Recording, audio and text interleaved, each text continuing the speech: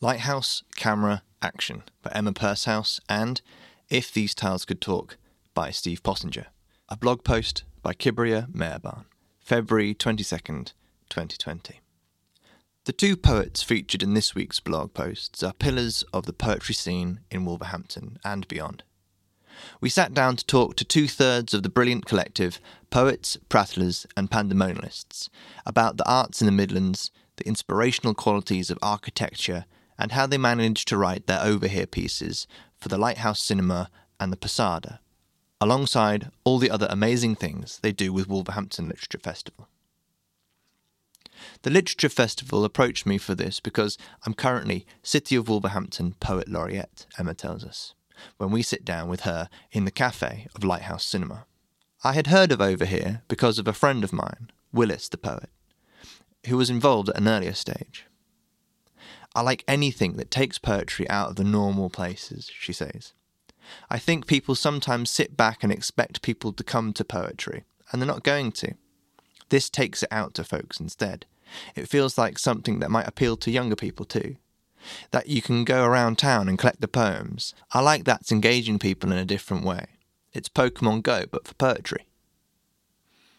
On the subject of bringing poetry to the masses, Emma tells us a bit more about her involvement with Wolverhampton Literature Festival. I've been involved with the festival in some form or other for the last 3 years. The arts collective I'm a part of, poets, prattlers and pandemonialists, we run quite a few events.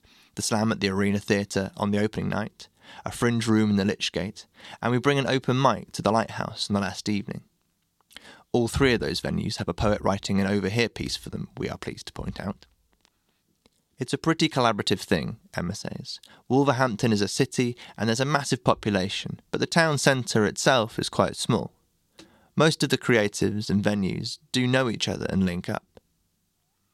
Emma goes on to talk about her chosen venue, Lighthouse Cinema, in more detail. Lighthouse is an independent cinema with 2 screens and a lovely cafe, she says. It's been going for about 25 years as a cinema in this really beautiful building, Chubb Building. It's very industrial architecture with a smashing courtyard. There's 2 exhibition spaces too, so you can often take in some art while you're here, and they're just really friendly, nice people.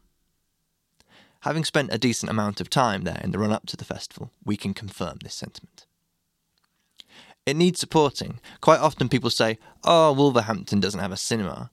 But it does, and it's here, and it's great. I come here to see films, of course, but I was also a volunteer usher here years ago, so there's some history there. I'm often in here working because the cafe is good, and it's a lovely place, and they let me plug my computer in. For this, I spent a whole day, from when it opened, just sitting here and watching, listening. I didn't tell people what I was up to, making notes and just thinking about the space and what went on with it, Emma tells us. Some of the stuff that happens in my poem are things that I really saw on that day. Some of the phone call bits that appear in the poem are things I overheard being said. It's a nice way to work. Not how I always do stuff, but if I'm writing about a certain place, that's what makes sense. To immerse myself in it and get under the skin of it. It was lovely to be able to take time out, to be able to do that here. Emma worked closely with the manager of the Lighthouse, Kelly Jeffs, who became integral to the piece in more ways than one. Once I hit on the idea of writing it as if it was a film, I was away with it. But it took a while to get that angle. I took it to Kelly, she's featured in the poem as our plucky heroine, to make sure it was appropriate, and I made a couple of amends on the back of our conversation. It was quite interesting working with someone who isn't another poet or an editor but has a different perspective on it. You don't get that chance a lot, being a poet. And it was great because she got what I'm trying to do. She goes on to say more about what exactly that is. If people don't already use the Lighthouse, I'm hoping that the fact that they have to come here to collect a poem means they'll see it and might see how lovely it is and go, oh, I might stop here for a cup of tea. I like that. The poem also does a bit to explain how difficult it is for places like this to keep going because they're not funded. If it encouraged people to use the place, that would be great, Emma says. Unlike in films, there are no guarantees of a happy ending here. If we want it to stay open, we've got to support it as a community. To hear Emma's poem, Lighthouse, Camera, Action, and support the wonderful Lighthouse Cinema, head over there to collect the poem using the Over Here app, available to download on the Apple App Store and the Google Play Store. To see more from Emma, visit her website www.emmapurshouse.co.uk and follow her on Twitter at Emma Purshouse. Steve Pottinger was also familiar with Over Here through hearing about another poet's involvement. He tells us when we meet him in his chosen venue, the Posada. I knew Rick had been a part of it, but I don't often go into Birmingham, so I hadn't downloaded the app or collected anything, he tells us. Next I heard of it, Penelope from Wolverhampton Literature Festival mentioned they were going to be doing something with it here. I'm part of a collective with Emma Purshouse and Dave Pitt.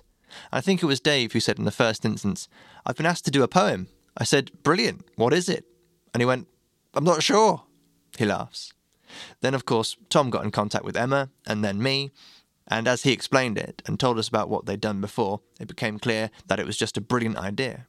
It's one of those things where, now that he's done it, it's so obvious. Why hadn't anyone done it before?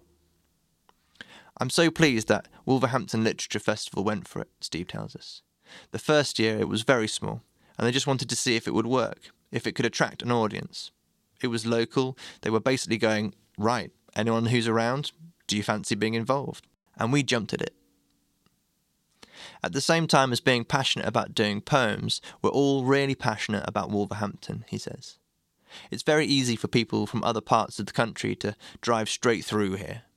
It all looks like one big sprawl and they don't really differentiate us from Birmingham, whereas anyone who lives here would go, "What?" He makes a suitably offended face. So we're really excited about Wolverhampton having its own literature festival. It's grown each year as they've tried new things, figured out what works and what doesn't. Every year we've come to them with a wish list, and every year they've let us have a couple of things from it. He goes on to tell us a bit more about what poets, prattlers and pandemonists are doing this year. One of the things we always do is the poetry slam, which opens the whole festival. We do it a week before, so we're not fighting for audiences, and this year it looks like it's going to sell out. On the same day, we're doing Postcard Poets, which is a chance to get out and bring poetry to people in the streets. The problem in areas like this, he says, is you get a lot of people who think the arts aren't for them. It's theatre, it's Shakespeare, it's dull, it's boring. It's just got nothing to do with their lives. Why would they be interested? We quite enjoy going, "Do you know what? You might be surprised. Try a bit of this." Of course, you'll get some people who are still not into it, he laughs. But then you get people who go, "Oh, right, this is something different." Or people who didn't even know the festival was happening and are now interested. There's some really great stuff that happens here. There's a lot of talent, Steve tells us. I like the mix that the festival have. They try and make sure it's diverse, so they've got something for everyone. They give us free rein with the Fringe Room, for example. We went, "We've got these shows that we saw in Edinburgh, and we'd like to bring them down." And they just said, "All right then." Because it's upstairs at the Lichgate pub, and it's free to come in, we get people who just came in for a drink and end up staying there all day to enjoy the shows. That always feels like a victory, and maybe next year they'll try and come back with a few friends. You have to take things like this out of the usual context, or you end up with a little niche of poets all just talking to each other. It's boring, he says. I never wanted to be part of some exclusive club. I just want people to enjoy the arts in whatever way they can. Just about everybody has some way in which they're creative, whether it's poetry, or doing rooms up, or painting watercolours. If you find that and make it a part of your life, your sense of well-being is absolutely transformed. Giving people more ways to access that, through events in their local, or poems in an app, has to be a good thing. We asked Steve to talk to us about the work he has done for Over Here this year. It's always lovely to be asked to do a commission poem. What poet doesn't like that?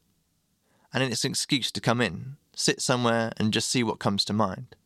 What you notice, what you pick up on, what connections you come up with. It was superb. I love the idea that people will be able to come here, visit a pub they might not have otherwise come to, and pick up on all these things too. When the list of venues was sent to us, the Posada was one of the ones that drew me in straight away, he tells us. I don't come in here all the time, but I used to walk past the outside road and see those beautiful bronze-coloured glazed tiles and think, what a gorgeous building. They've got all these original features, the leaded glass in the tiles.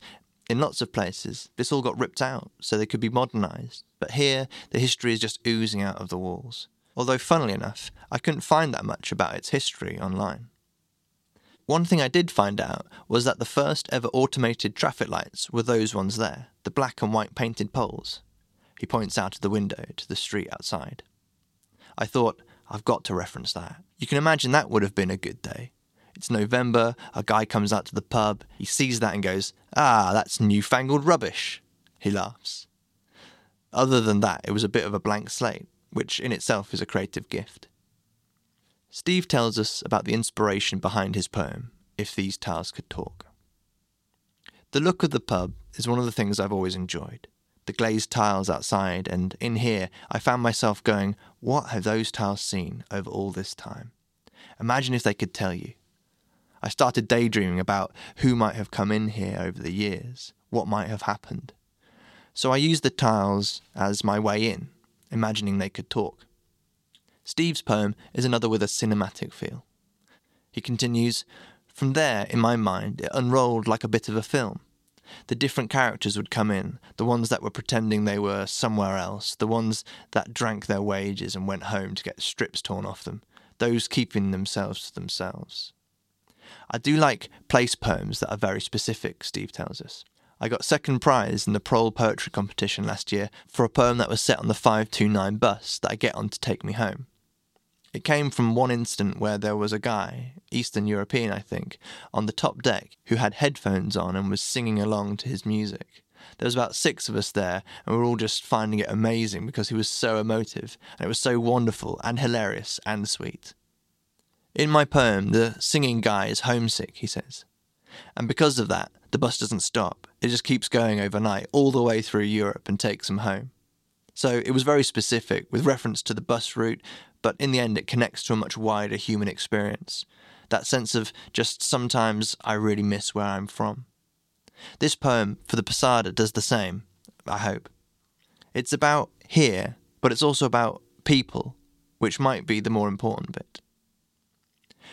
To experience a people watch-along with Steve, head over to the Posada and collect his poem, If These Tiles Could Talk, using the Over Here app, available in the Apple App Store and the Google Play Store.